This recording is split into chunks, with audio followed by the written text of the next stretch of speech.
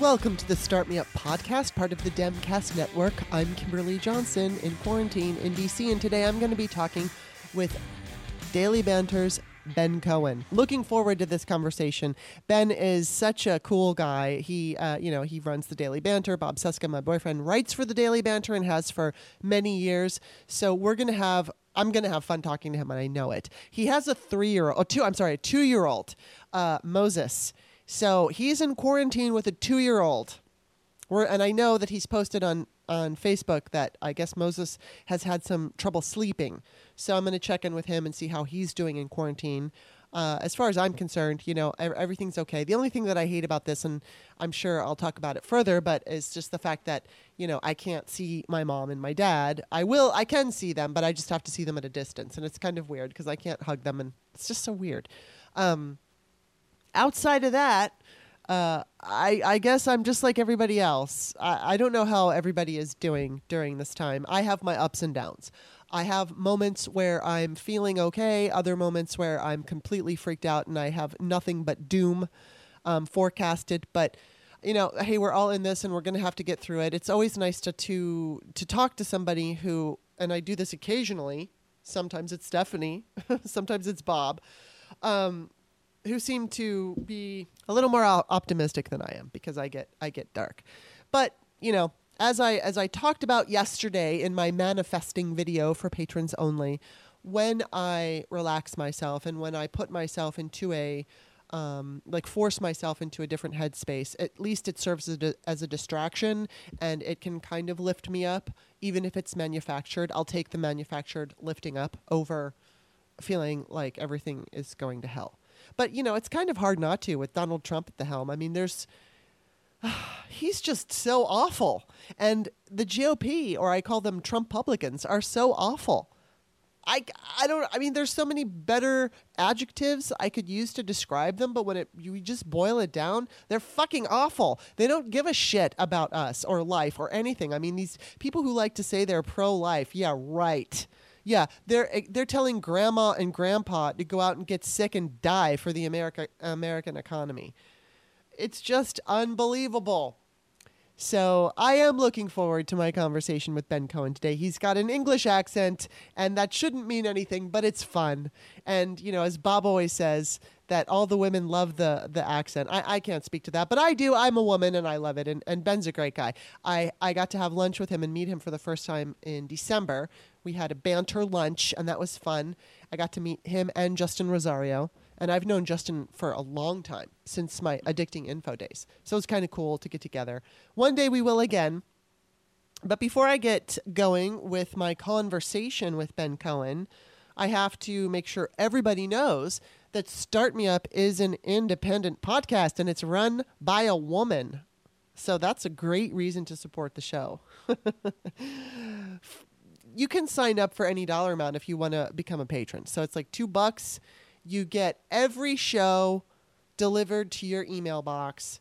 The only shows that you don't get are the $5. You have to sign up for the $5 tier. And that's going to get you 2 times a month. I do patrons only shows. Sometimes they are just me alone, like I did one yesterday. Other times they're going to be with a guest, usually Stephanie. And I think what I might do, I'm not sure, maybe you can give me your feedback on this for those of you who have been listening. Maybe do like one solo show and then do one show with someone.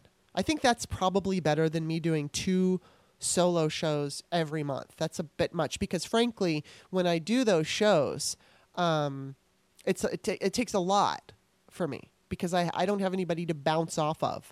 And I always want to listen to it. The whole thing. So it's like yesterday I did this show and I recorded myself for 2 hours and I started to listen to it and I'm like, I put in too much unnecessary detail. So I did a whole nother show that was just over an hour. So 3 hours of talking into a microphone yesterday, it was a lot. And then I had to listen to it back to make sure I didn't say stupid shit. Cause like the other day, when I had recorded myself, I don't know, on an intro or something like that. And I said, how did I say it? I said something like, replace the positive with a negative when I meant to say replace the negative with the positive. But, I was talking fast and it just came out that way. So I think I managed to edit it in. So if you ever hear those funny edits, that's why. It's because I said something backwards or I said something stupid. I have to go back over and re-record myself. So anyway, if you sign up for the $5 tier, you get those 2 patrons-only shows. But for now, I am keeping those shows for patrons only. So you can sign up for any dollar amount, and you will get those shows. I'm just like building my base. I'm building my patron base. And I need more people at $5 in order to just go straight into recording them for only those patrons. But for now, it's just going to be patrons only. Everybody gets to hear it. In time, I'm going to make it for the $5 subscribers only. So there's that. And also, if you like the show today, you can go to patreon.com/startmeup. You will see all the tiers and what I offer. And eventually, I probably will offer something for $10 a month, but I'm not exactly sure what. Patreon likes you to come up with specific special things you can give patrons. And I just don't know what those things could be. Maybe somebody could make a suggestion. I'm not saying I'm going to take the suggestion, but I'm open to them. So if you have any suggestions. But yeah, patreon.com/startmeup. And then there's always the one-time donation situation. The one-time donation situation. You just look at my the Patreon description of this show, of any show, and you will see my email address. And you just use that for PayPal. And if you want to send me $50 or $10 or $5 or whatever, if you just are like, hey, I support you right now, but I'm not sure in the future I need to listen to a few more of your shows, you can do that. Also, I ask everybody, I'm going to be asking everybody from now on, if you like the show, if you're a subscriber and you're like, wow, I really enjoyed the show, please tell your friends. I am trying to build the show. So it's great when you post it on social media, but podcasts are a little bit more difficult to sell because not everybody's into them. So if you know somebody, even if whether or not they listen to podcasts, but if you know somebody who you think, oh, this person might like Kimberly, would you just please tell them and let them know that I want them to be my subscriber, but just listen to a few shows for free and see what you think. And if you like it, then you can support the show. And last, you can find Start Me Up on iTunes, Stitcher, and wherever podcasts are found. Please, please, please go to its Apple Podcasts and become a subscriber. That's free. And then if you like the show, please give me a good rating and a good review. I'm always going to beg you for that. So that's just a given. I am on my knees praying, please. Alrighty. That's it for my intro. Please enjoy my conversation with Ben Cohen. Welcome, Ben Cohen. Oh, thank you very much, Kimberly. I'm glad to have you on the show. I've known you for quite some time, basically through Bob. And we through finally... Bob, yeah. Yeah, through Bob, and because he used to write for Banter. Or he still does. He still does write for Banter. He writes for the newsletter. Yes, thank you. And then we met in person this December, before COVID. Yeah, when we could actually sit round and around a dinner table and enjoy the company of other people not in our immediate family. Yeah, and I know. I was telling Bob, I'm like, oh, we need to do that more often. And then, because Bob and I are pretty much home buddies anyway, so, it's hard enough for either one of us to get our asses in gear and go do something, but it was such a fun lunch, and this happened, so, of course. Of course. So, go ahead. You guys feeling pretty? So you guys are feeling pretty comfortable then?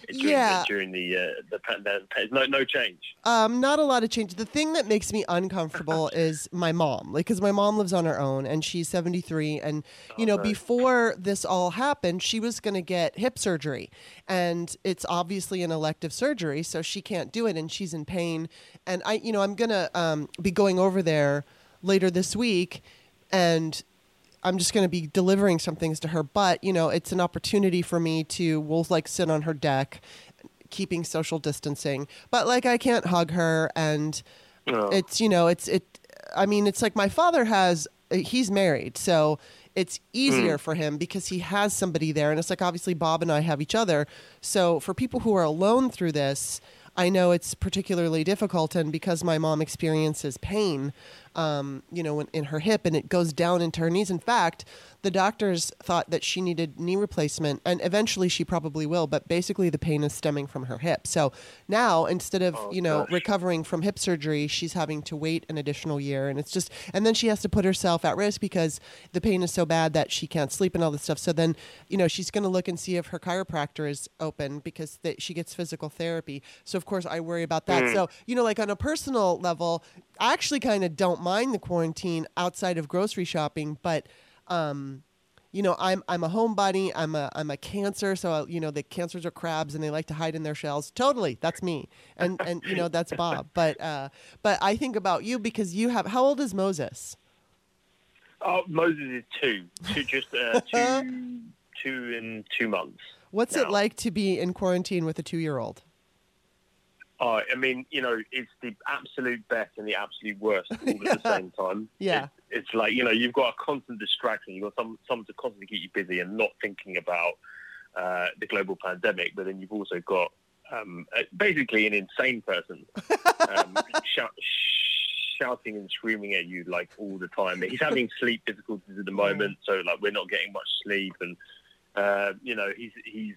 this is like key developmental years for him as well, months, and he's kind of missing out on that. And we're trying our best to keep him entertained and not watching too much screen, and while we're trying to keep sane.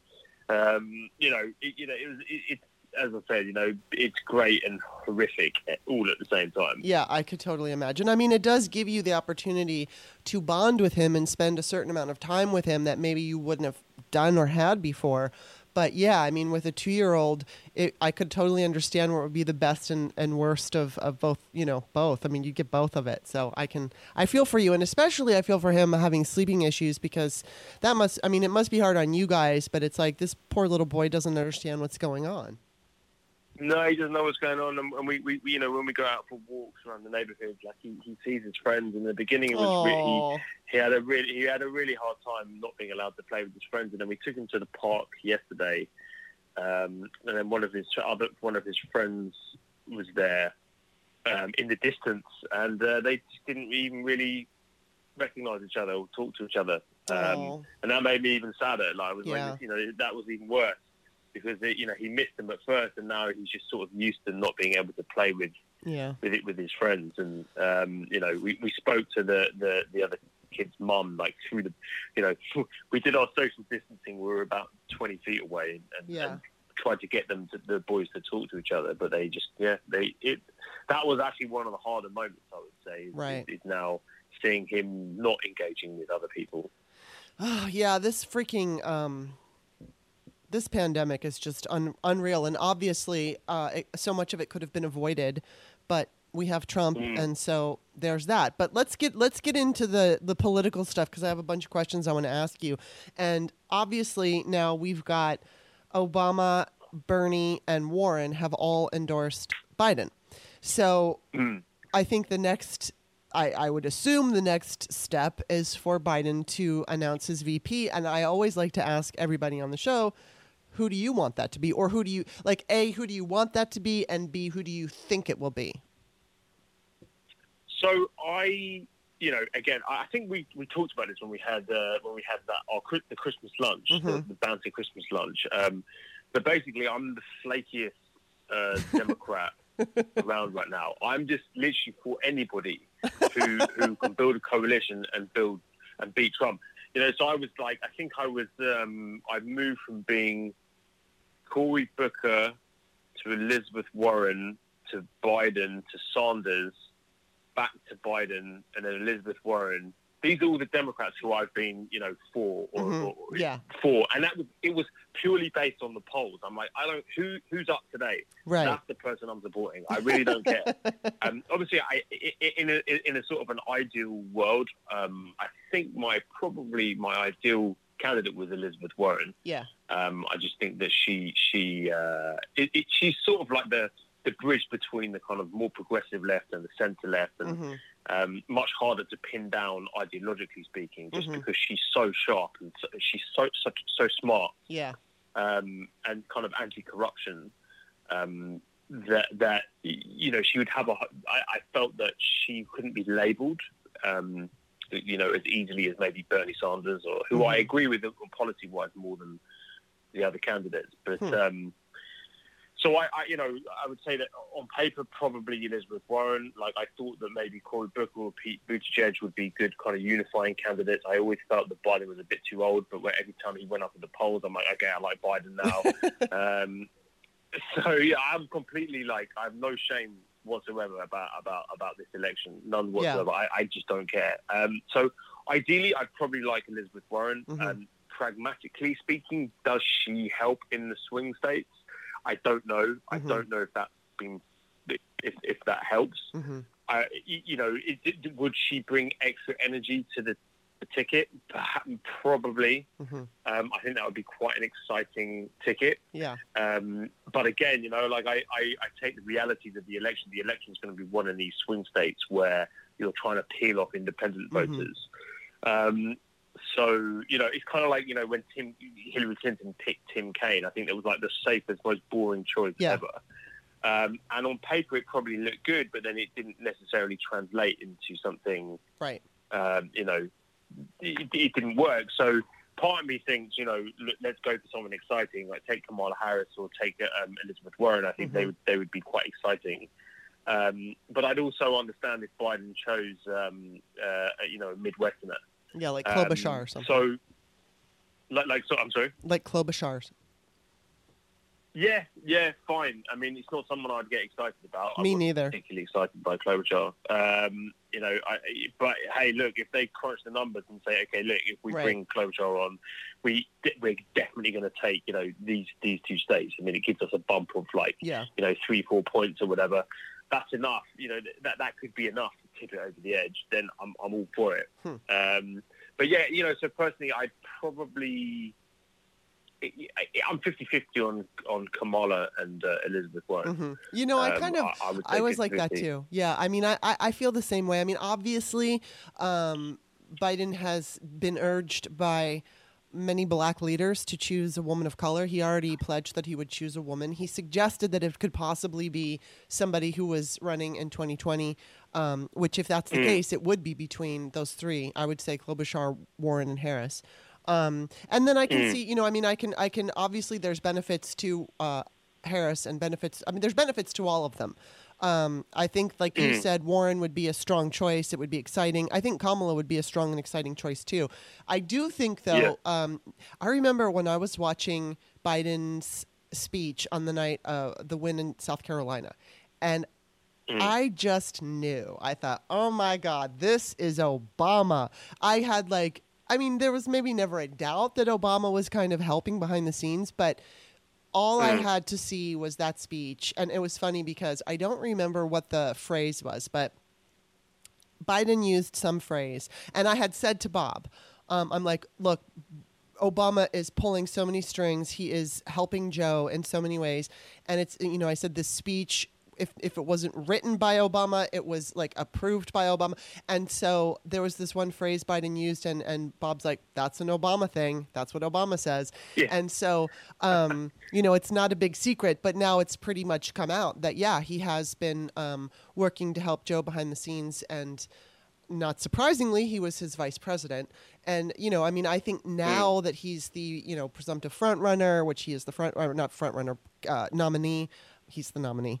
Obviously we're going to see more of Obama. And, I thought to myself that he absolutely needs Obama because when you look at Obama's wins, specifically his first win, but his second win too, where he was able to reach out and get that youth vote, Obama is paying attention to, he understands how to get people to the polls, specifically young people. And he understands that Joe Biden is not going to get young people excited. So I think that's, it's hard for me to make a prediction. There's who I want and then who I think, he may choose. And I think that he may choose Kamala Harris because he has been, he got these hefty endorsements from Clyburn and John Lewis, and I can't remember who it was, but it was a coalition of very, what's the word, like black women leaders, and they all want him to pick a woman of color. So he's got to consider, okay, these people have been, or black people have been voting for me in very large numbers, and their leaders are saying, please, Joe, consider this. So, I mean, and when I look at Warren, I feel like you do, like, okay, well, I really like her policy. She's so sharp, as you said. And she might be that bridge over to some of those progressive voters. But, like, who's going to get the young voters? I think that we definitely, I mean, a lot of them did not show up to the primary, but I will say primaries are not general elections. They still don't show up for general elections. But in this particular general election, I think we're going to see a huge voter turnout. I think so. Yeah. I think so. I mean, look, if that's what they, Obama did exceptionally well with youth turnout, and I think that could be a game changer. There are some other there's some other states that could potentially come into play here, in the election, like Florida and Arizona, which are, and I think a youth turnout would be a big youth turnout in those states would be big. Yeah, would be really, really helpful. And I think maybe Kamala might be the person for that. Yeah, I mean, and I could get excited about her. Yeah, and I think they get on well. From what I understand, that she was friends with was it Beau Biden that she was? Oh, right, yeah. She was. I think so. So they there's family ties, and I mean, I just cannot wait to see. I would love to see Kamala debate. Oh God, I know. Yeah, me too. In fact, I did a tweet about it. I said that she would mop the floor with him, and that tweet was like the most viral tweet I ever had. It had like 83,000 likes on it or something.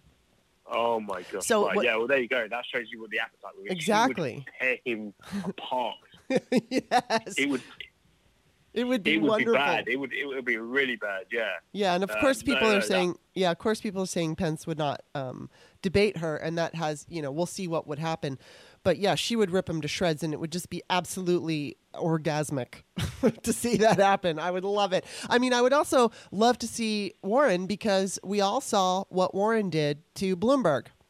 And, she ripped him a new one. And even when she went up to Bernie, when the cameras were, she didn't realize the cameras were on, and she's like, did you just call me a liar on national television? I mean, she's not afraid to confront people. And it's like, don't assume that because she has this kind of, like, I always call her like the female she's Mrs. Rogers, because she's so kind and sweet, and her voice has a more softer tone. But don't mess with her, because she will fuck you up. Yeah. It's like, yeah, she will. Yeah, no. I think Mike Bloomberg.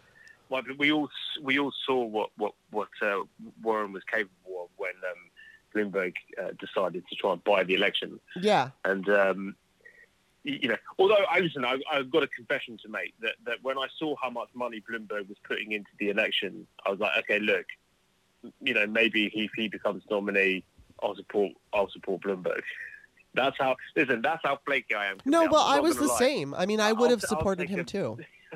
Scumbag like Bloomberg, I'll take that. Yeah, well, yeah, that's exactly how I felt. I mean, I didn't want it to be Bloomberg, and I thought that would be an absolute terrible message to send the American voters, that we're going to just take the guy who buys the election. But when it comes down to the Supreme Court, Ruth Bader Ginsburg, when it comes to kids in cages and all of this was even before COVID. So it was like, Bloomberg, and he was funding the down ticket candidates. So, and he was putting out great ads. So, sure. I mean, I would have had to hold my nose, but I'm grateful that I didn't have to, because Elizabeth Warren just said, I'm going to stop this right now. And then she did. And I was just like, wow, great. Man. It was great.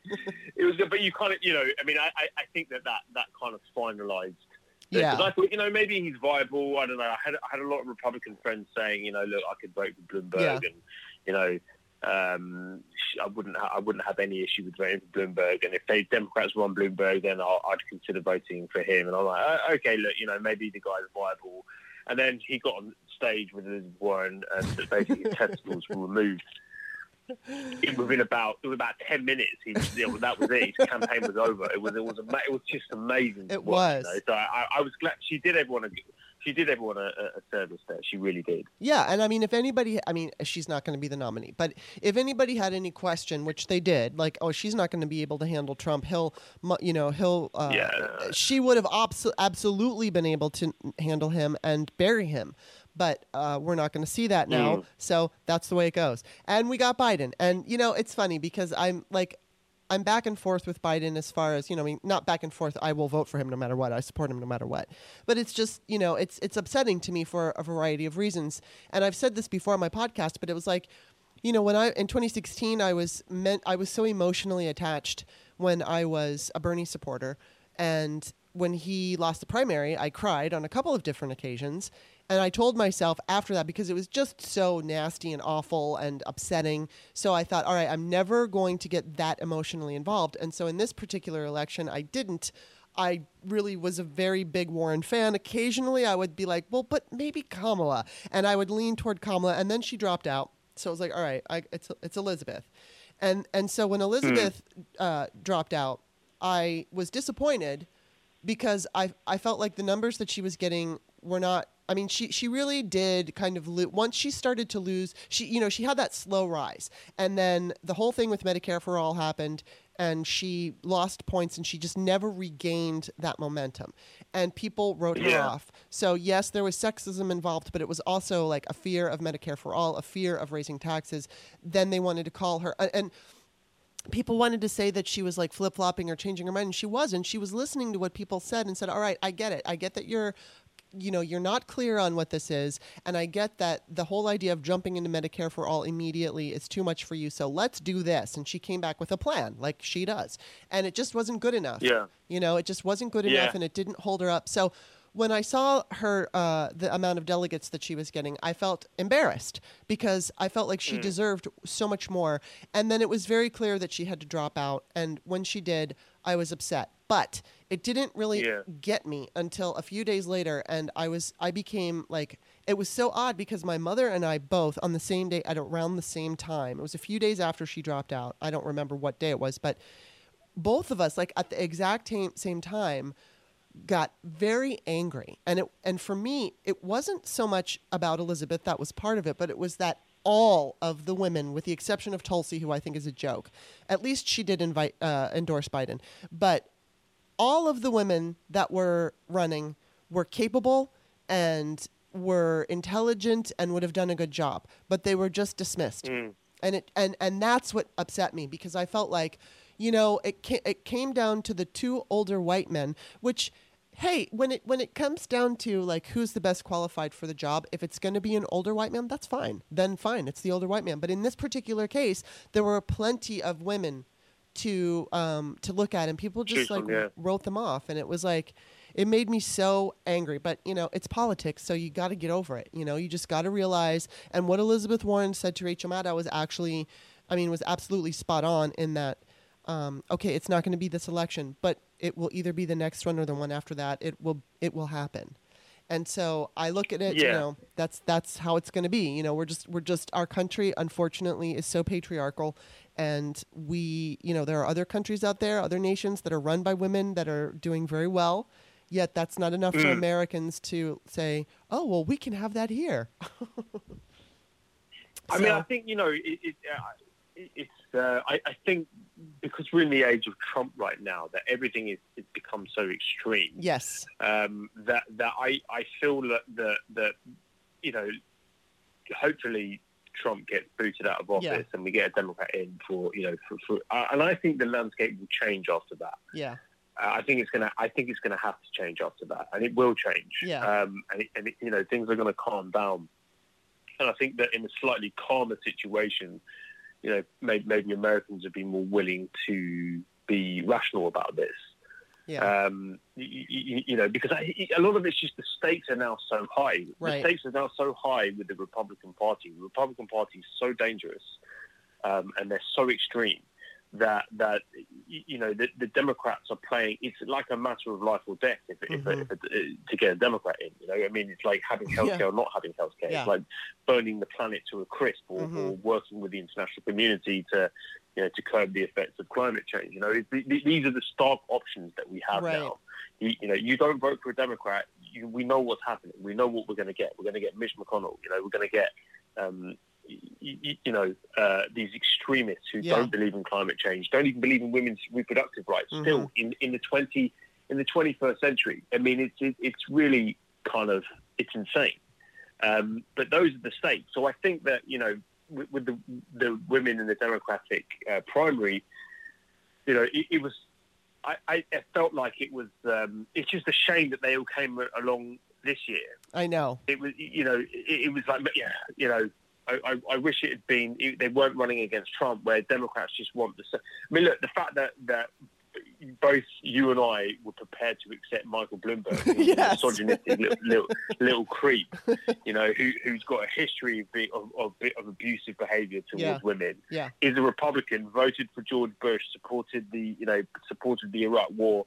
The fact that we were both willing to take him and support him is that's a testament to how dangerous the time that we live in. I mean, it's really, really bad, and I just feel it was such a shame that we had all these like fantastic women running for president, and basically we were at a time of like maximum safety. Right. And look, Joe Biden, I'm not a huge Joe Biden fan. Like I think the guy's too old. I think he's he's not the best speaker in the world. I think he's not ideal, but I just don't care. I don't care. Exactly. I don't. Well, and I'll take it. I remember, James Clyburn, when he endorsed him, he said he's a good man. And I think that particular calling him a good man really did a huge service to the fact of everything you just said, that, the negatives of Biden. He's not the best speaker. He's, like 80 years old. He's a gaffe machine. But when Clyburn said he's a good man, then basically he has set up the good versus bad argument, and then also he gave permission now for Biden to not get in the mud, because good men are not going to get good women are not going to get in the mud. They're going to stay above. So Trump's going to be rolling around in the mud, but Biden gets to stay above that. And frankly, I wrote an article why I didn't think Biden was going to get the nomination, and part of it was the gaffes. And so, interestingly, and with you like saying I don't care, it's exactly it. I don't care. Biden was probably, outside of Tulsi, was one of my last choices. I really wasn't a big fan of Yang, but I liked some of his ideas. But I really don't think somebody like Yang or Marianne Williamson or those people should be president. But in the viable and the realistic realm of people who have had experience in government and all that, any one of them, anyone. But with COVID is keeping Joe from making too many gaffes, because now he's not on the campaign trail and he has less of an opportunity to say stupid shit. And obviously, Obama is behind the scenes probably feeding him, don't say this and, make this point. Obama, and then, of course, people who are advising Biden, which I'm sure have been cleared through Obama. But, I really think Obama has a huge part to play in this. And I think that he's going to have a huge role in helping Biden get elected. But I think that, having this situation that we're in right now helps Biden to not be such an obvious gaffe machine, And then, okay, so what I'm going to bring up, and I can't remember if I talked about this on another podcast, so I don't remember if this was the first time that I'm bringing it up, but I'm bringing up those allegations about sexual assault that Joe Biden has been accused of. And it's very uncomfortable for me as a feminist for many reasons.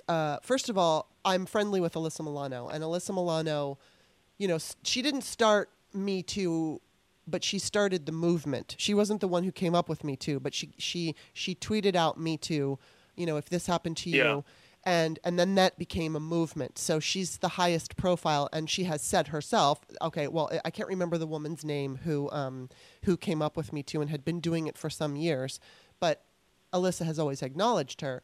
Anyway, she had recently come out and said, she feels that this is a smear campaign. And there are a few articles. One was written by Amanda Marcotte, who writes for Salon, and she kind of broke it down. And then there was one by the Krasenstein brothers, who I'm not a big fan of them, but they still made a lot of similar points. And that is that this particular woman who is accusing him of basically digitally penetrating her, she did not name. I think she recently filed a police report. She did not name the date and the time and the location. And she didn't even name Joe she didn't Biden. even name She Biden. didn't even name Joe Biden. Yeah. Mm-hmm. And then she. I mean, I'm sorry. Sorry, go ahead. Well, it's just that she also it was that, and that the way that I don't know that this was brought up in any of the articles. I don't remember, but one of the things that struck me was, how did this get by Obama? How did this get by McCain and Romney? It seems to me, because she said she made a formal complaint that is on record in Congress. How would it have gotten past Obama? And so the other things are that she, under a different name, she had written blog posts praising Putin and basically dissing America and saying how America should be more like Russia. And she was apologizing for America, and it was really weird. And then she became this like fierce Bernie supporter.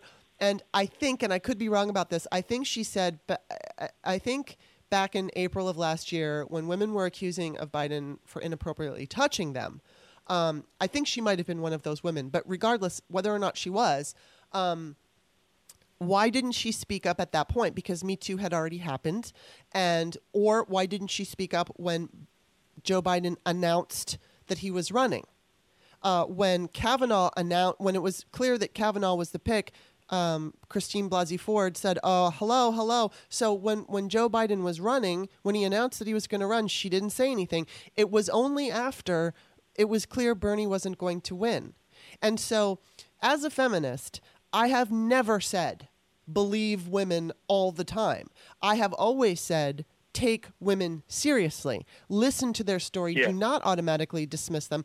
But especially when you get into the area of politics, obviously there's going to be dirty tricksters. Obviously there's going to be people who are going to make up stories and, for political advantage. And so that also has to be taken into account. And what really sucks about this is the majority of women who say that they've been sexually assaulted are not believed.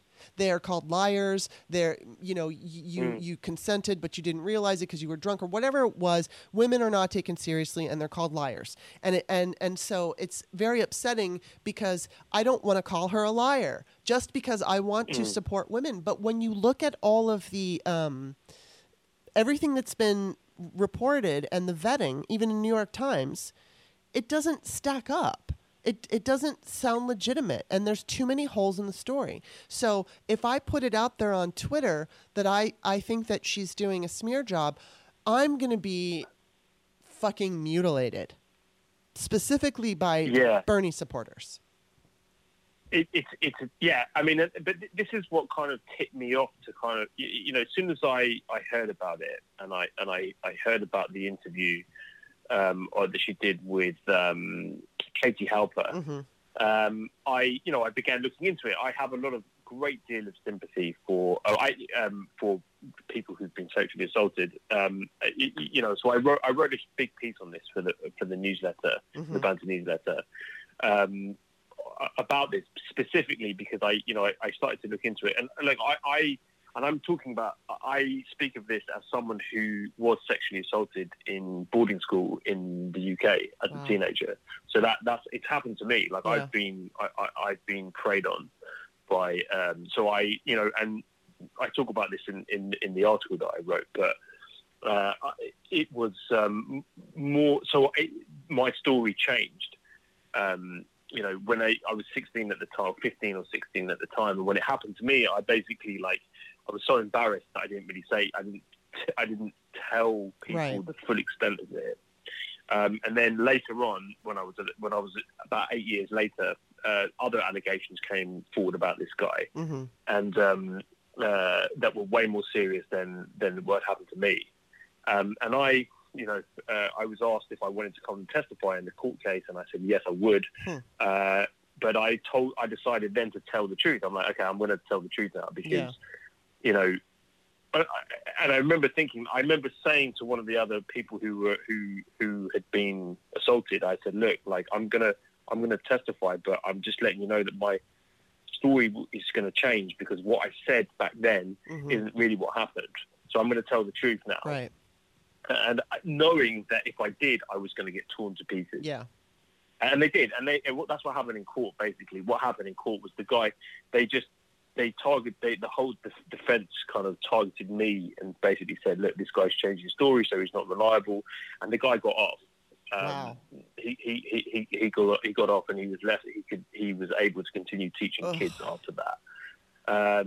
So I've got a huge amount of sympathy for, for example, I it's not popular in progressive circles, but I believe the women who claimed Bill Clinton sexually assaulted them, I believe their stories are legitimate. I have serious issues with Bill Clinton. I think that at least some of those allegations are entirely legitimate.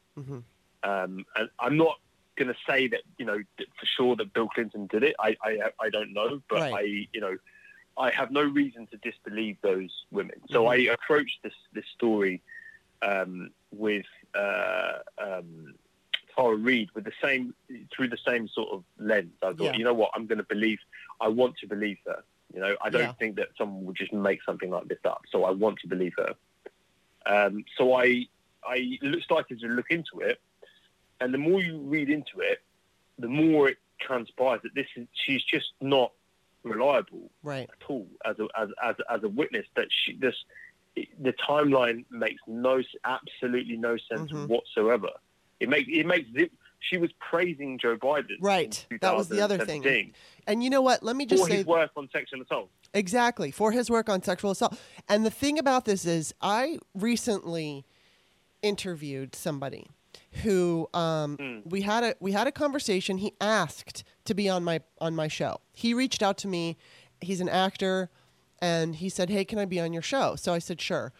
We did the show, and then soon after that, somebody contacted me and said, well, actually 2 people contacted me, but first somebody contacted me who knew a friend that I had, and I can't tell anybody's names here, and said, I think you might want to be careful with this guy because he sexually assaulted our mutual friend.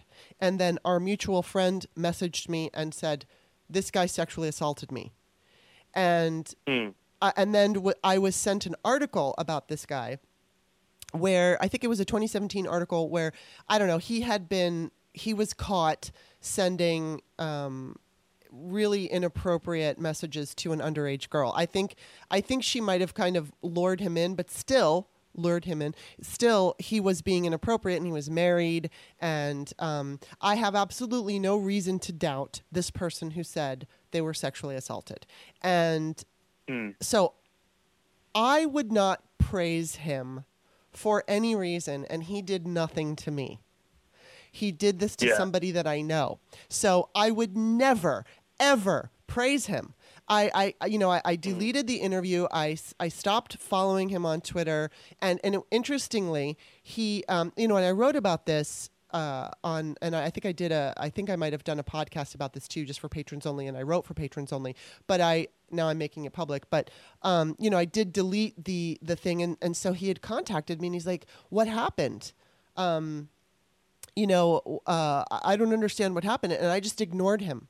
And I'm not going to respond to him. I didn't block him, but I ignored him. And he still will come to my, comments, or he'll retweet me and stuff. And it's really weird because honestly, I think the reason he wanted me to interview him was because he wanted validation from a feminist.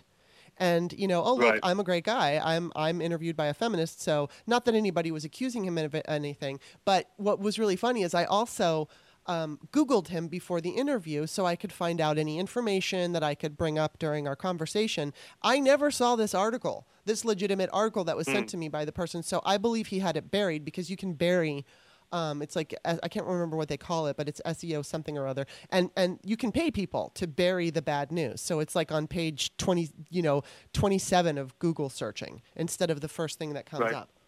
So getting back Sorry, I had to take a drink. Getting back to Biden, this woman who is saying that he, assaulted her physically, sexually assaulted her, she's going to be praising him? That makes no sense to me. It just doesn't. And I know there are certain circumstances where people do things that they wouldn't normally do for one reason or another. But when it comes to something as personal and as awful as that, if I wouldn't praise somebody that assaulted my friend, I can't imagine praising someone who assaulted me.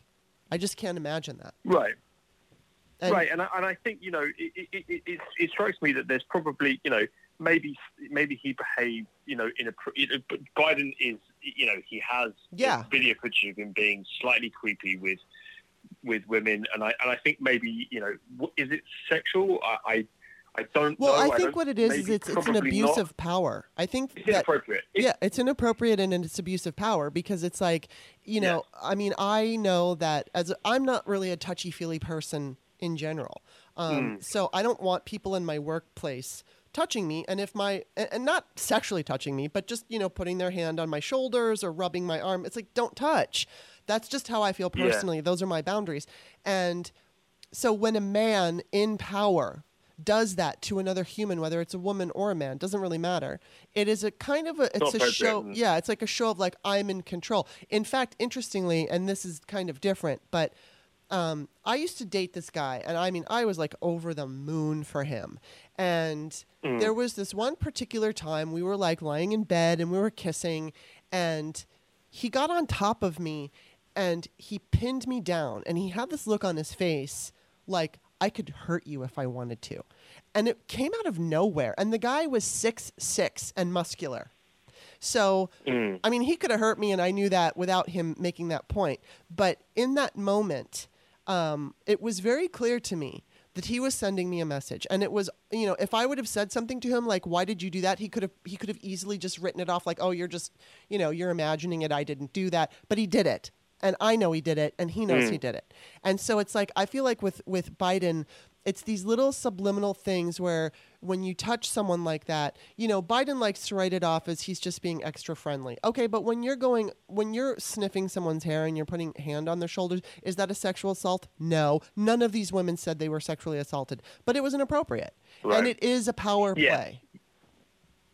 Yes, yeah. And it's just generally creepy, and I think that it's definitely, that's what I took from all of the allegations made against Biden. You look at it and think, okay, this guy's not a sexual predator. He's just he's a dinosaur, Right, and, exactly. And he needs to understand what social boundaries are. He needs to understand boundaries. Yeah. And I think that Biden has admitted that himself. He said that himself. He said, I accept that. I accept that. Yeah, but then he made a joke about it. I'm going to change with it. He made a joke about it like the following day. But you know what? I mean, I look at it's like you said, he's an older guy. He comes from a different time when different things were accepted. It doesn't mean that they were okay, but it was accepted, universally accepted behavior. And so you can't go back and rewrite history. All you can do is move forward and say, oh, okay, moving forward, don't do this. And, I remember, when this came out last year, we were talking about it so much and I got so sick and tired of talking about it. But, and it was funny because there were boomers that I was talking to that were saying, oh my God, this is just ridiculous, because they were for Biden. They didn't want to hear about it.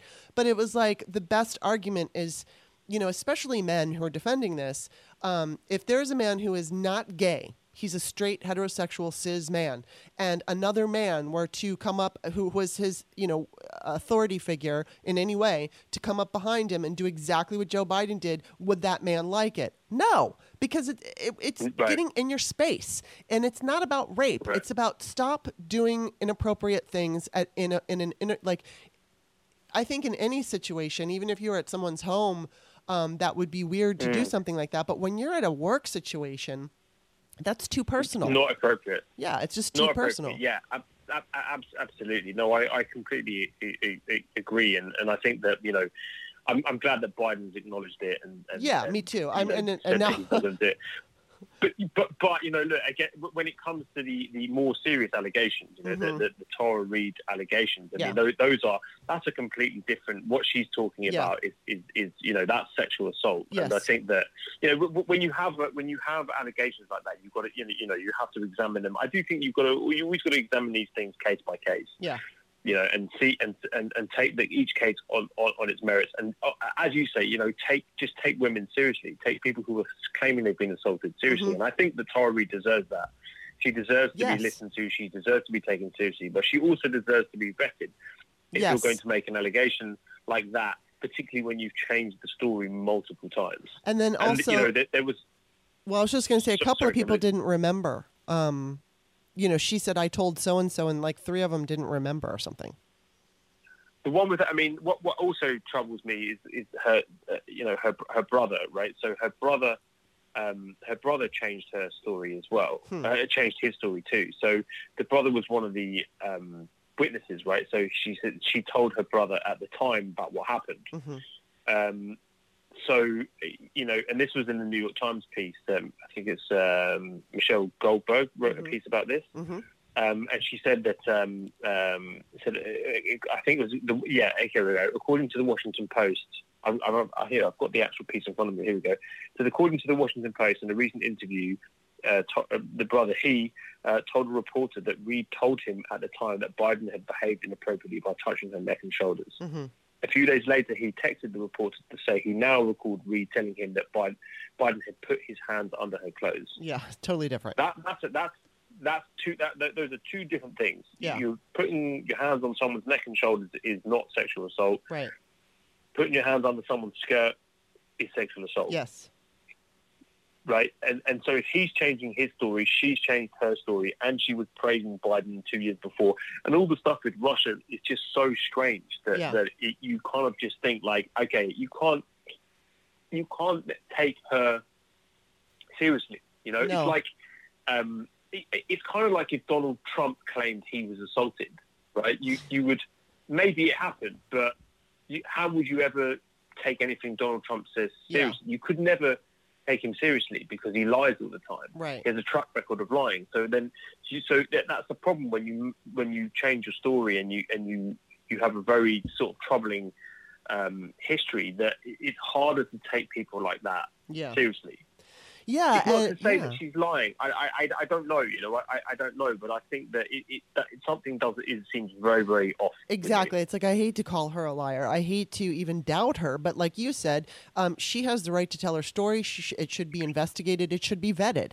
And if there are holes in the story, then it's not like we should just pretend that there aren't because I'm a feminist or you're somebody who is a Democrat. Whatever the reason is, it's like, it's uncomfortable. It's an uncomfortable truth. And let's face it, in politics, there's going to be dirty tricks. And, it just, maybe there was another thing in the interview, because I listened to the interview with Katie Halper, and one of the things that really struck me was she had said, she explained what happened, and while I guess she said he digitally penetrated her, and then she said, and then he said something to me that I'm not going to say, and continued on with her story. And just as she finished telling her story, the interviewer, Katie, said, "So are you going to tell us what he wasn't going to say?" And it was weird how she asked, and so Tara said, like, I don't know, the question was repeated. Are you gonna say what you didn't want to say? And Tara's like, well, yeah, I'll say it. So it was like, she said she didn't want to say, and basically what she didn't want to say is that, I guess Biden, after he did this to her, and she, I guess, kind of got away from him, pointed at her and said, "You mean nothing," or something along those lines. "You mean nothing to me," or "You mean nothing." And she said that was what hurt her the worst, because she knew that if she tried to tell anybody that, she could just be buried or ignored or dismissed. And it was just odd to me that it was like she said she didn't feel comfortable doing it, but at the first question, yeah, sure, I'll do it. Like, she made this big deal out of, I'm not going to tell you, but okay, I'll tell you. But and also, like, I think that of all the things that happened, or that she claimed happened, that's the least serious thing. Right. Like, I think being basically, sexually assaulted is the worst. That's the worst thing. If, by telling her afterwards, you mean nothing, of course, obviously, like, that's a horrible thing to say. That's terrible. But that's not the worst thing. And I don't know why she would. I don't, look, she's been tweeting about it constantly as well, incessantly. And it's, look, I hate to say it, my gut feeling on it is it's a cry for attention. Yeah. You know, that's if I'm going to be completely honest, that's what I see from her, Well, and her behavior on Twitter, like, and her kind of constantly changing stories, and the whole weird episode with Russia. That's just downright bizarre. Yeah, I mean, she said that people have been calling her a Russian agent. I haven't called her a Russian agent. I don't understand the praise for Russia, and then she becomes like a diehard Bernie Sanders supporter, and then these allegations come out when he has no path, and it's just all very questionable. And it's like you said, the New York Times could not find any credible allegations, and Amanda Marcotte, who went through this, also was unable to find it, and so it's like, I mean, it sucks. It really sucks, because I don't want to dismiss. I mean, look what happened with Al Franken. He asked for an investigation, which I believe he should have had, but he was asked to step down, and he stepped down.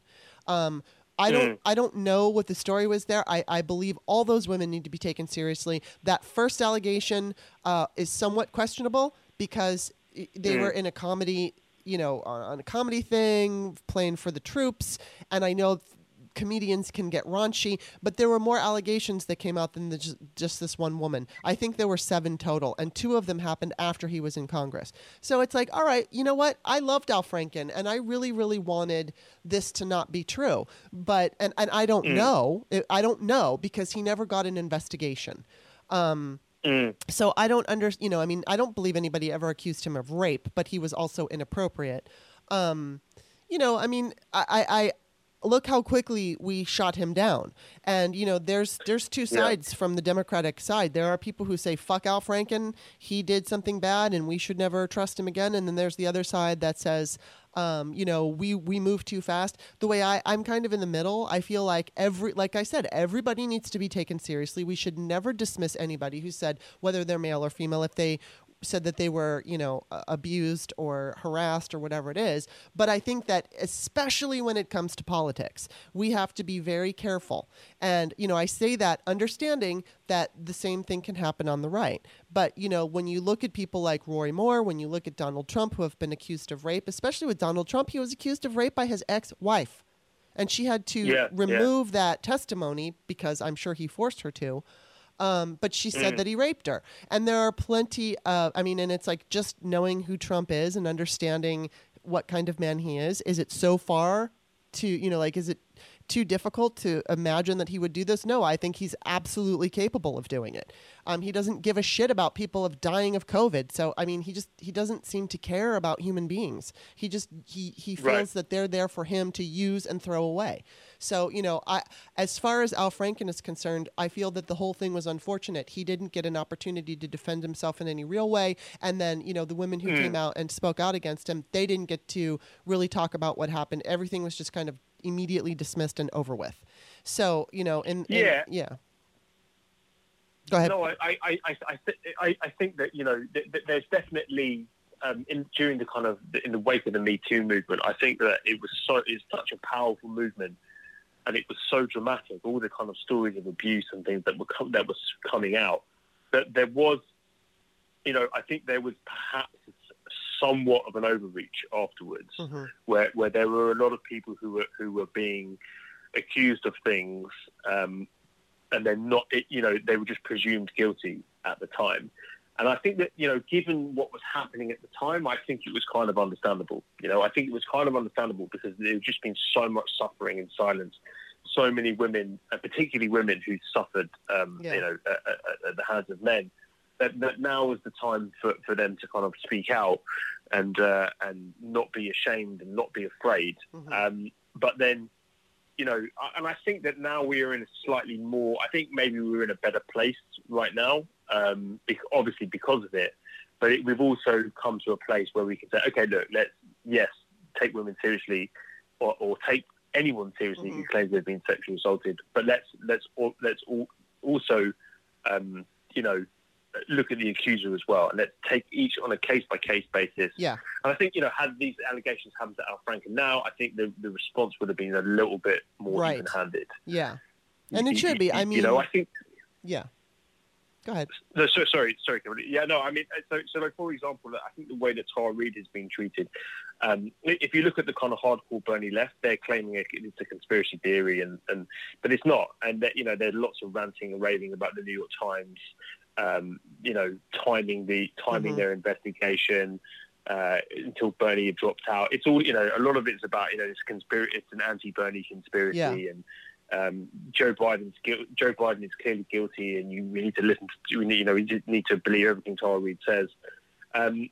I think that actually the press has been remarkably fair. They've been remarkably even-handed with this. I thought that Amanda Marcotte's article in Salon was perfect. I mean, it was just absolutely, a very, very even-handed take on what was happening. And if you read it, I took it from Amanda Marcotte, from what I gleaned from that piece, that she thinks that there's some serious problems with Tara Reid. I think she thinks that Tara Reid is not a credible witness, and I think that that's why a lot of these other outlets just they looked at it and thought, okay, yeah, no, this Tara Reid is not credible. Like I took a look at the within half an hour of doing some investigation into who she was. Immediately I thought, okay, you know what, this is, she's not. She's crazy. Like, well, yeah, and you look at her. I'm sorry. No. I was just going to say that it's possible to weaponize Me Too. You know what I mean? It's like Of course, that's going to come up, especially in the political realm. It can come up, in any kind of business setting or whatever. If it doesn't have to be business, but I'm just, using an example. It can come up in real life. But, and of course, there are women who make false accusations against men. But the number of women who do that are so much lower in comparison to the number of women who get assaulted and either say nothing or are not believed. So, it's not really a fair comparison to point to a couple of different people who lie and say that's how it regularly is. And that's what makes it so difficult when a woman comes along, specifically a woman. Although, the thing is so many men are sexually assaulted, and it's like you said, there's an embarrassment and they won't say anything about it. And, but especially when you're talking about politics, you have to keep an open mind to the possibility that it's a smear job. I mean, I don't know what her deal is. I don't know if there was some, I don't know. I don't know what it is. All I know is that when you look at the details of the story, I'm not going to try to figure out her psychology. I'm just going to say the details of the story don't add up. And it pains me. It pains me because it makes it seem like the next time this happens to somebody whose story does add up, it's going to be treated like this one maybe. Oh, she's a liar. And it's a really fine line. And it's as a feminist who is constantly looking at the patriarchy and recognizing, oh, look, it's there. And look, it's like, when I was a younger girl, I was not, I was always aware of sexism and I totally understood misogyny, but I wasn't talking about it all the time. I wasn't thinking about it all the time. And I certainly put up with a lot of it that I wasn't even realizing was happening. So it's like now, as somebody who I talk about it and I'm a feminist and all of this, it's like, boy, I see it everywhere. It's like everywhere. And to overcome some of these hurdles, it seems so monumental. So this like Me Too thing was like a huge overcoming of a hurdle. And now it's being, of course, it seems like it's being weaponized in this particular case. And it sucks because, it makes it so difficult. If you have doubts, then automatically you don't believe women and you're not a feminist. And the horrible things that they're saying to Alyssa Milano, she can take it, but, she understands what she's doing and she has been treated like shit by so many for so long. And I'm just talking about people who criticize her for the way she chooses to be an advocate, which I think is, ridiculous. And especially because, I get it. Like, she's not perfect. She doesn't do everything perfectly. But what I witnessed from Alyssa is and I've told this story on the show, but I'll be really brief about it. But I was in this direct message group on Twitter with a bunch of people with this guy named Renato Mariotti, who was running for attorney general in Illinois. And so long story short, I knew that they were trying to pass the ERA there, and I asked him if he was interested in it. And Alyssa, which I had hoped because Alyssa was in that group, and I had hoped that she saw what I said, but because I knew she was for women's rights. And I asked him about the ERA, and she says, "What is this?" She hadn't heard about it. Like I hadn't heard about it in 2012. And I explained what it was. And she said, "This will be my new mission." And I was so excited. So I said, all right, well, I'm going to email you outside of this group, some information. And I did. I found everything I could find on the ERA. I've been an advocate since 2012. So, I filled up an email with so much information, and she dove in head first. So much dedication and work. And I know that she gets criticized by even some feminists because of the language that she chooses to use or whatever it is. And it's like, my experience with Alyssa is I have seen her walk the walk. I have seen her literally every election since I've known her. She's driving people to the polls. So she really, she's not a perfect person, and she has admitted that she's lived in a Hollywood wealth bubble. There was one tweet where she said, I have been so protected, and I do live in a bubble. So she acknowledges that, but she still fights for what she believes in. She fights for people who have a harder time fighting for themselves. So she may make some mistakes or say some things that aren't politically correct along the way, but she gets more shit than I think she deserves. And, so it's like when she came out and told her, said her piece on this particular situation, she's been attacked. Yeah. Yeah. She's the most horrible things. And it's like, I can't deal, I feel uncomfortable talking about that on Twitter because it's going to be endless harassment. I'm going to be called a rape apologist. Not the forum. Yeah, it's just I can't do it. It's not the forum for nuance. This is a really nuanced case. The Tara Reid story. It requires a lot of kind of in-depth analysis and a lot of kind of nuanced discussions to kind of tease out what's going on here. And even then, I can't claim I know what happened. I have no idea. I can just go look at the evidence. Yeah. But I feel like Twitter is definitely not the forum for that. And also, I think that definitely the left loves to devour itself. Yes, we do. Specializes in attacking its own. So I feel I think these things are better done in a long form and in a discussion and without accusing people of being sellouts or accusing people of being rape enablers and whatnot. I think, it's like the whole thing with Brett Kavanaugh. I personally thought that Dr. Blasey Ford was a credible witness. I didn't think there was anything, I didn't see any reason or anything in her history that would lead me to believe she was making anything up. It wasn't to do with Brett Kavanaugh being conservative. I just thought, okay, look, this seems like a credible story. Yeah. I thought, and I said the same thing about Bill Clinton. I'm on record as saying that I think the women who went forward against Bill Clinton are credible witnesses. I think, I don't know enough. Even that cost me a lot to come out and say that. I took a lot of heat for that. But what I see, I will say what I see. Right.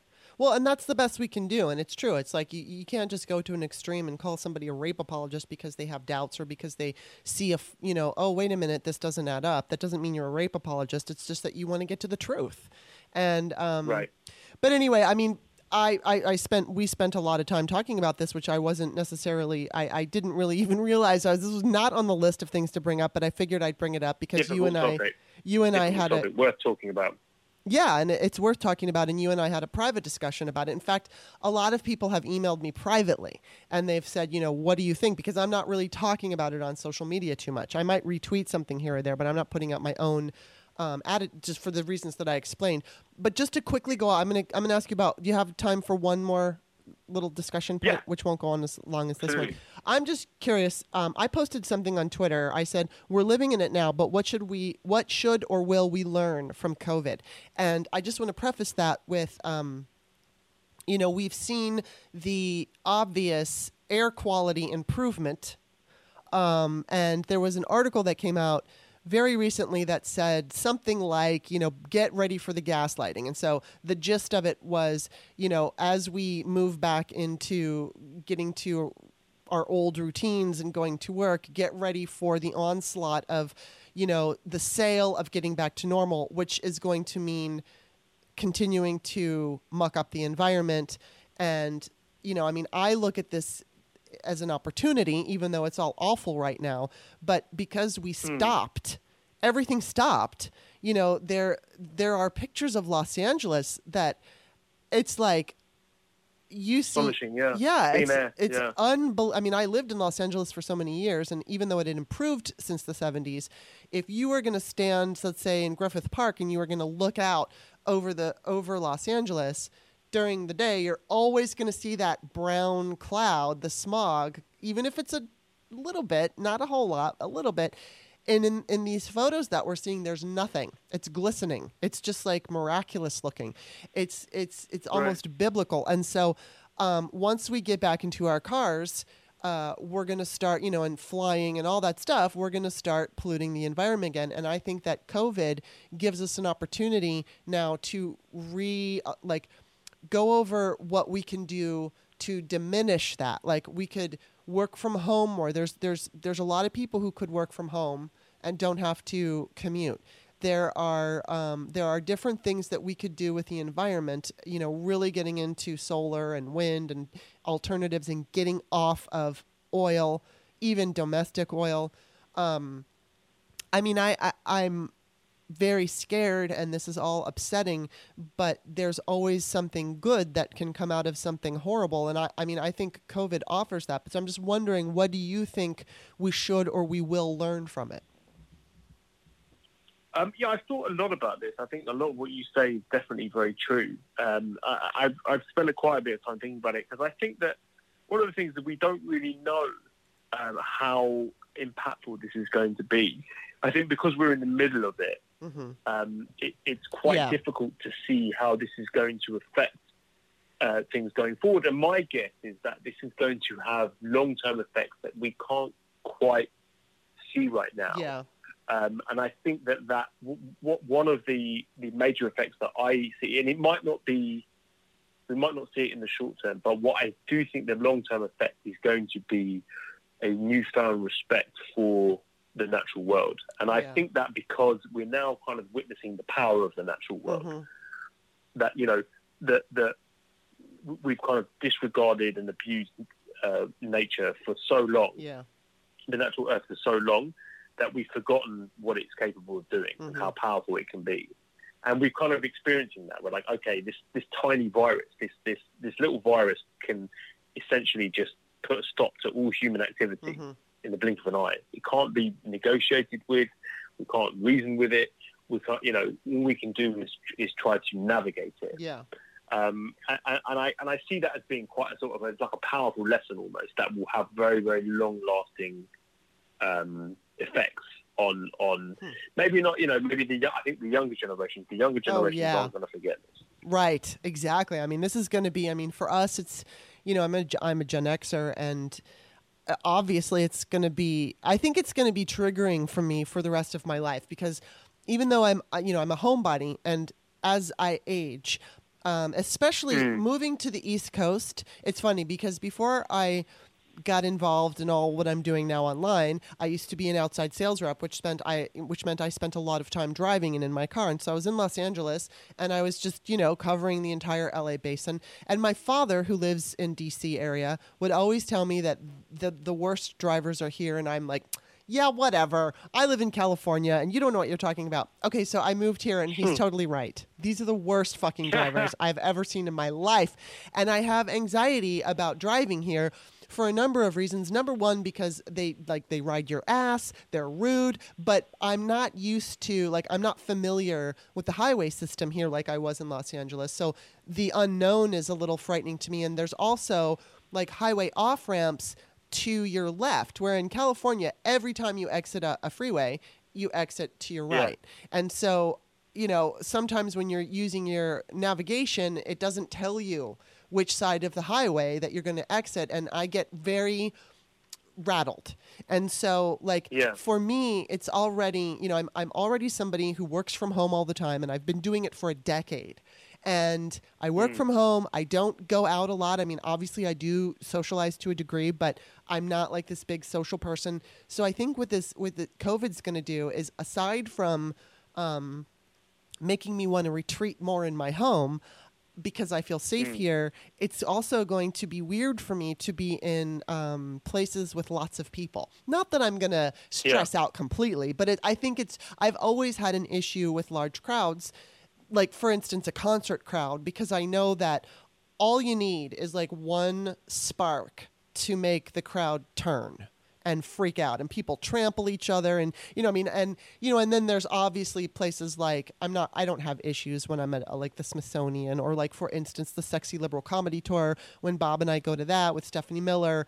There's all these people. I don't get freaked out or anything like that, but it's like large crowds of people make me feel a little bit claustrophobic. So I think that that's kind of one of the things that I'm going to get, but it's like, I can't even imagine what it's going to be like for somebody in their 20s who's going through this, how this will affect them, because it will affect them significantly for the rest of their lives.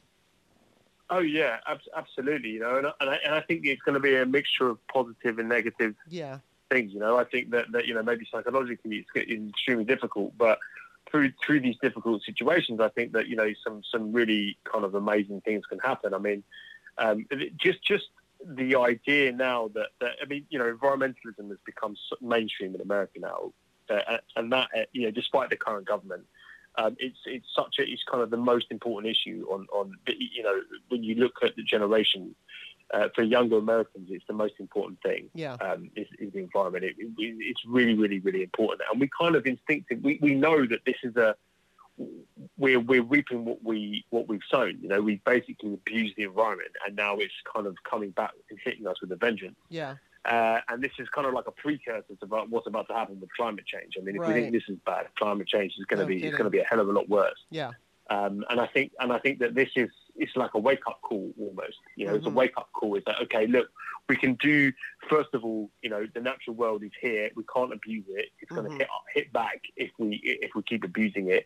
And B, we are capable of working together to solve these problems. Humans are capable of cooperating on massive scales, and making dramatic changes to deal with changing environment, which we're going to have to do. We absolutely have to do it. And I think this is kind of showing that we can do it. We can take coordinated mass action.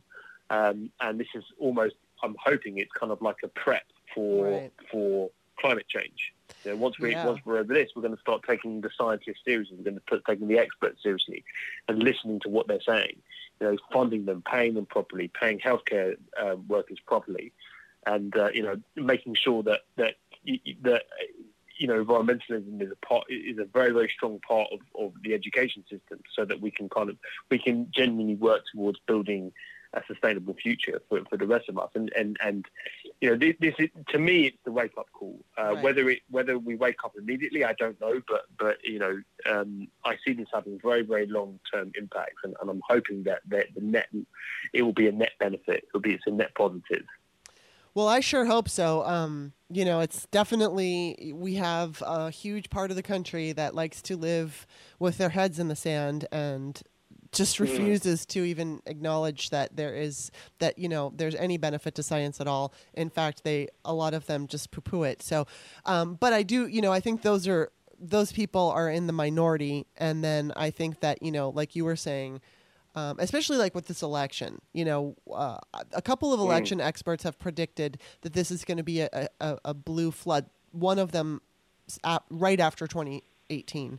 And I can't remember when the other one, there was like three of them that I know Rachel Bitterkoffer is one. Michael McDonald is the one who right after 2018 said it's going to be a blue flood. He predicted 67% turnout. That was before COVID. That was before a number of things have happened. So I think that, we're going to see when basically the long and short is when you're uncomfortable, you're motivated and move to action.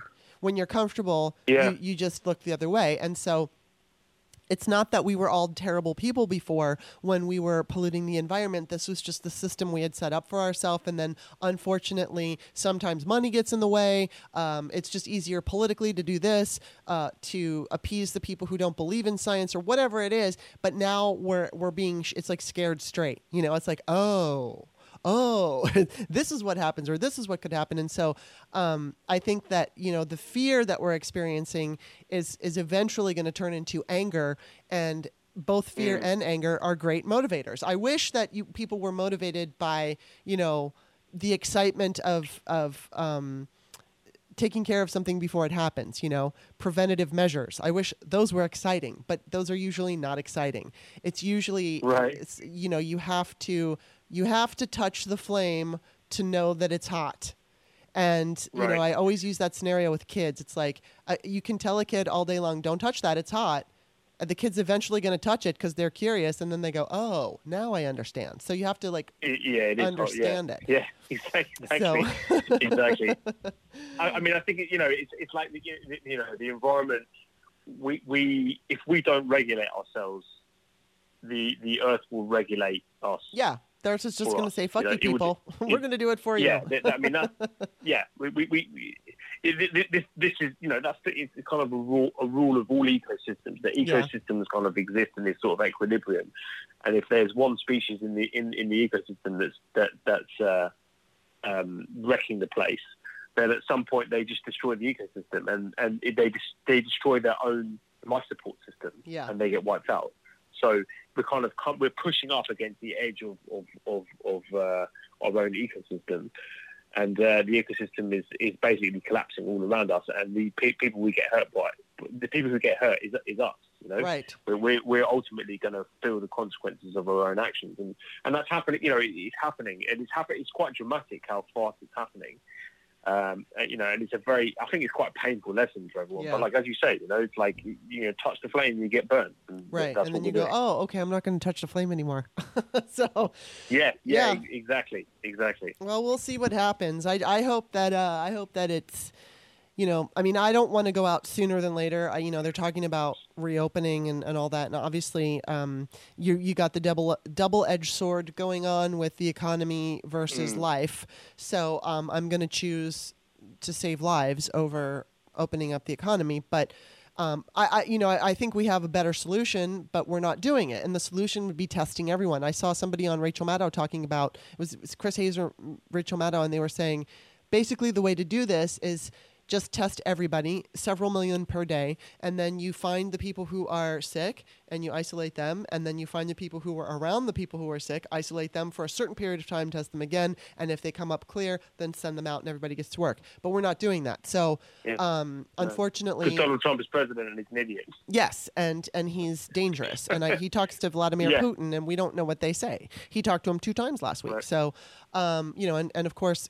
Putin wants to kneecap our democracy, and he's doing a very good job of that. So, you know, I mean, right now, I think the most important thing is trying to stay alive. And so I hope that while we're going through this quarantine and you've got a 2-year-old, I hope it's okay I think of Moses, and obviously he has 2 very loving parents, but it's upsetting because, like you said, he's not even recognizing friends anymore. So I hope you guys are able to get through it and, you know, figure out ways through this. Anybody who has a kid, that's got to be really difficult to be going, especially a younger child. That's so hard. But I really appreciate you coming on the show, and I definitely want to have you back. No, thank you. It was fun to talk to you. Thank you so much.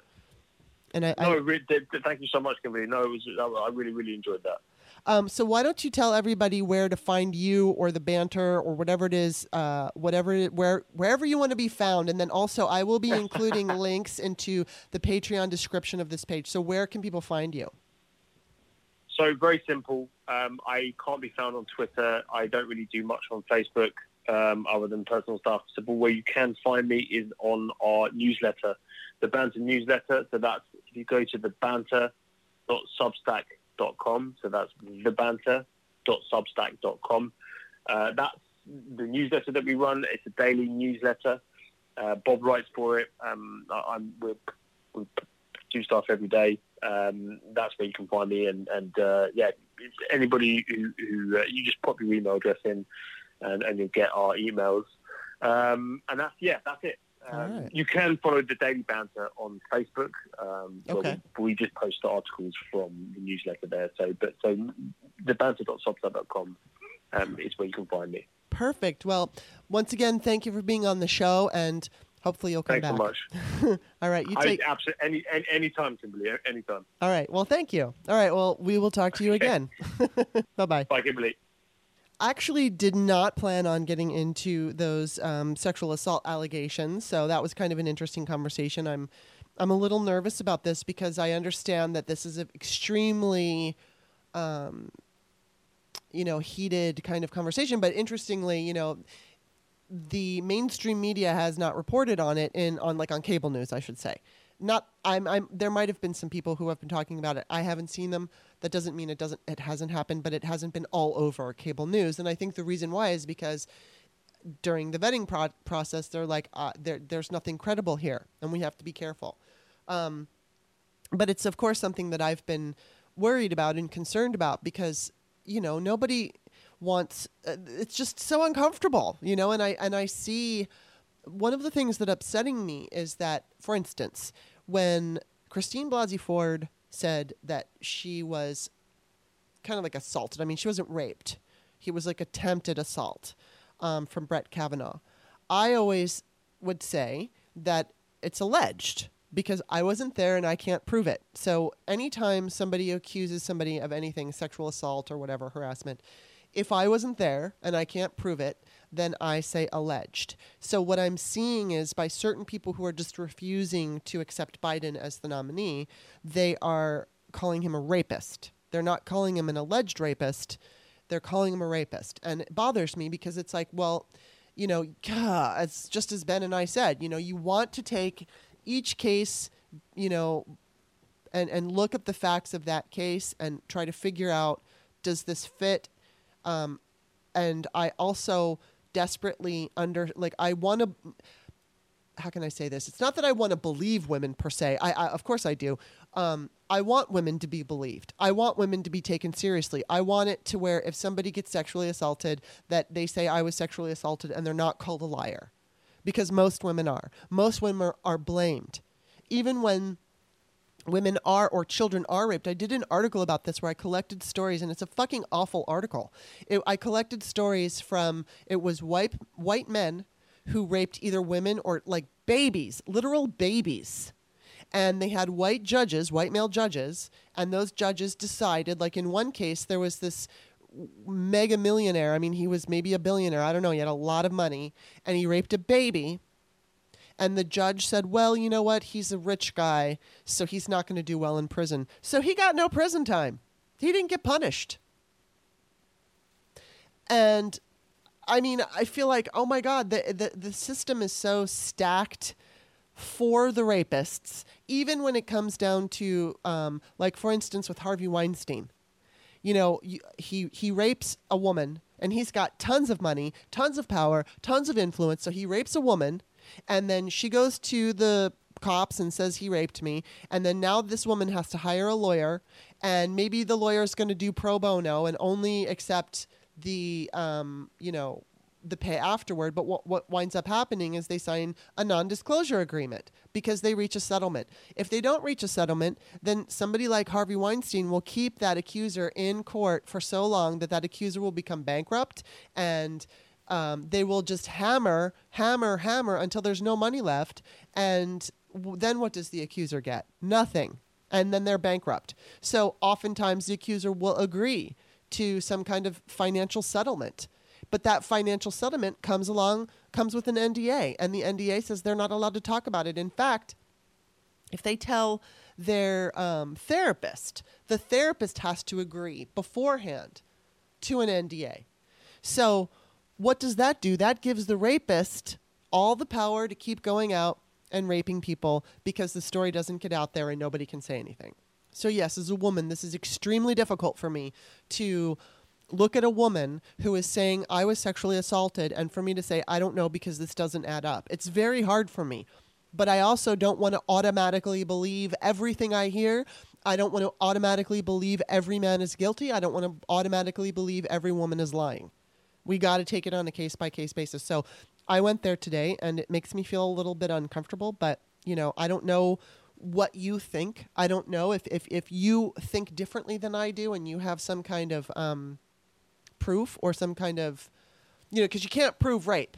That's the other thing that really sucks, is especially if you were raped years ago. It's like Ben was saying, he was sexually assaulted. And years later, he went to court. He can't prove it. There were no pictures. If there's nobody there to see it happening, you can't prove it.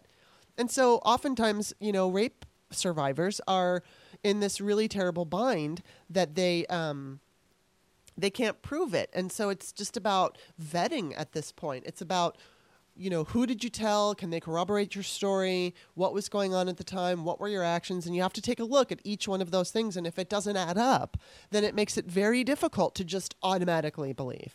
And it's such an unpleasant, awful, it's just awful all the way around. I hate it. And it's like, I mean, I don't know what this woman's story is, and I don't know why she's doing this. It looks suspect, but I don't know the reasons, and I'm not going to assume the reasons. But anyway, we talked about it, and that's that. So I said my piece. I'm not even going to put this in the description of that we talked about it this way on Twitter, because I already know what kind of crazy, rape apologist replies I'm going to get. So, and I'm not a rape apologist, but I know I'll be accused of that. I've seen it happen to Alyssa constantly. So, but to change the subject, I'm really looking forward to next week, because I believe on Monday I'm going to be talking with Sarah Wood, and then on Wednesday it's going to be me and Steph. So then I've got that next week, and then let's see, on the following week, April 27, 28, 29, 30, one of those days I'm going to be doing a patrons only show. It's probably going to be also with Steph. I have to check her schedule, but I'm just letting you know that. So I'm looking forward to that. And I did a patrons only show yesterday where I talked about my journey with manifesting and all of that. And I mentioned that it was the 10-year anniversary of my book, The Virgin Diary. So yesterday was my 10-year anniversary. And it just blows my mind that even though I started working on the book in 2004, the actual release date is 10 years ago. And it's kind of when I started really pursuing this, what I'm doing right now. So I kind of go over that whole journey. And one of these days I'm going to talk about, and I actually kind of forgot to bring this up in yesterday's account, because you know what? I did a whole freaking podcast, and it was 2 hours, and it was my journey about becoming a podcaster, but it was 2 hours, and I started listening to it, and I thought, this is too fucking long. So I just deleted it, and then I re-recorded another one. It was about an hour, a little over an hour. So I did like 3 hours worth of talking yesterday, and my throat was bothering me. But one of the things that I forgot to mention was that back when I was younger, like in my 20s, even in my 30s some, I was calling psychics, and I was calling them because I wanted a guy, like I liked a guy, or I wanted an acting role or whatever it was, and I would get really obsessive about it, and I would find psychics to call, and they weren't like 1-800 psychic. I never trusted them. I was a little bit more savvy with choosing the people that I would that I felt were legitimate psychics. And like, for instance, I don't trust people who immediately start off, well, do you know somebody with a W in their name, or something like that? It's like, they're fishing. I like psychics that'll just start telling you shit without knowing anything about you. What do they say? Are they making predictions? Are they saying things about you that are true that nobody else could know? That's when I would feel like, because I always had a skeptical, like, I know that there are a lot of people out there who will take advantage, and so I don't necessarily trust, and I would find people that weren't ridiculously expensive, and because I don't think it should be $200 for a reading. I think that's ridiculous. But anyway, the whole point is while it was going on, I was being obsessive because I liked some guy, or am I going to get this role, or what's going to happen to my career? And I was kind of using psychics as a pacifier to pacify me, to keep me from like spiraling out of anxiety, freak out. But what I took from that in the overall bigger picture was that there were a few moments in those, psychic sessions that I had where some crazy ass predictions were brought up that I couldn't have even known about. They were things that happened in the future. Like a psychic told me this is going to happen, and neither one of us could have predicted it. And it actually like totally happened in exactly the way that it was explained. And so what that taught me was that there was more to life than meets the eye. That, of course, we have to trust science, and we have to, base everything we do on science. But there's this other part of our existence that can't necessarily be explained. And while we shouldn't base our lives on it, it's kind of fun to examine and explore. That's how I always looked at it. It was like, I'm not going to live. If a psychic said to me, don't get in on an airplane, and I had to get on that airplane, I would have gotten on the airplane. I would have been nervous, but I would have done it. I didn't always just take everything a psychic said as absolute. It was always just like, let's see if that happens.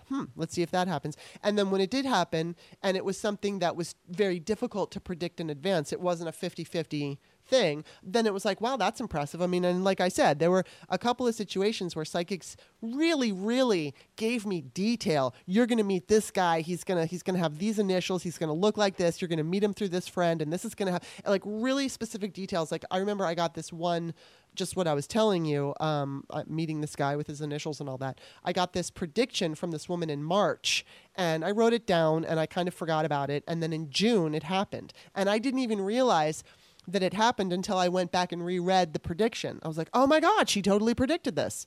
So anyway, what like the overall was that because I had this like obsessive wanting to call psychics and getting pacified because I was like obsessing about whatever, I did learn that, like I said, there's more to life than meets the eye. So when I look at the law of attraction, I can say I have faith in it, because I understand that sometimes, you know, we or humans have a limited sometimes view of what's possible.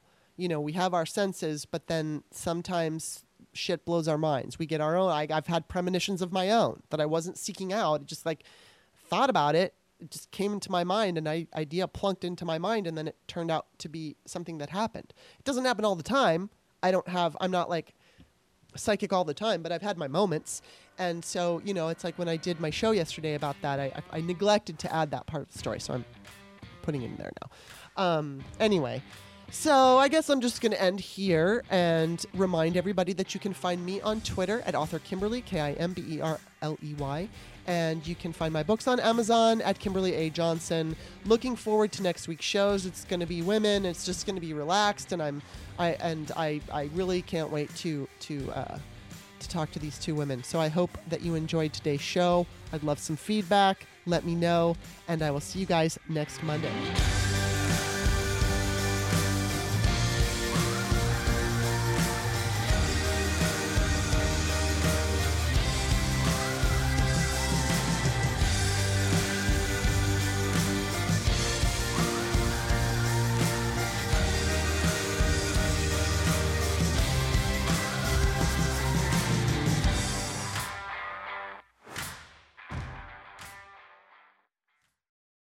BetMGM has an unreal deal for sports fans in Virginia. Turn $5 into $150 instantly when you place your first wager at BetMGM. Simply download the BetMGM app and sign up using code Champion150. Then, place a $5 wager on any sport. You'll receive $150 in bonus bets, regardless of your wager's outcome. And if you think the fun stops there, the King of Sportsbooks has plenty of surprises in store. Check out daily promotions, same-game parlays, live bets, and so much more. Download the app in Virginia today and get $150 in bonus bets instantly from your first wager. Only at BetMGM. BetMGM and GameSense remind you to play responsibly. See BetMGM.com for terms. 21 plus only. Virginia only. New customer offer. Subject to eligibility requirements. Rewards are non-withdrawable bonus bets that expire in 7 days. Please gamble responsibly. Gambling problem? Call 1-800-GAMBLER. Promotional offer not available in Washington, D.C.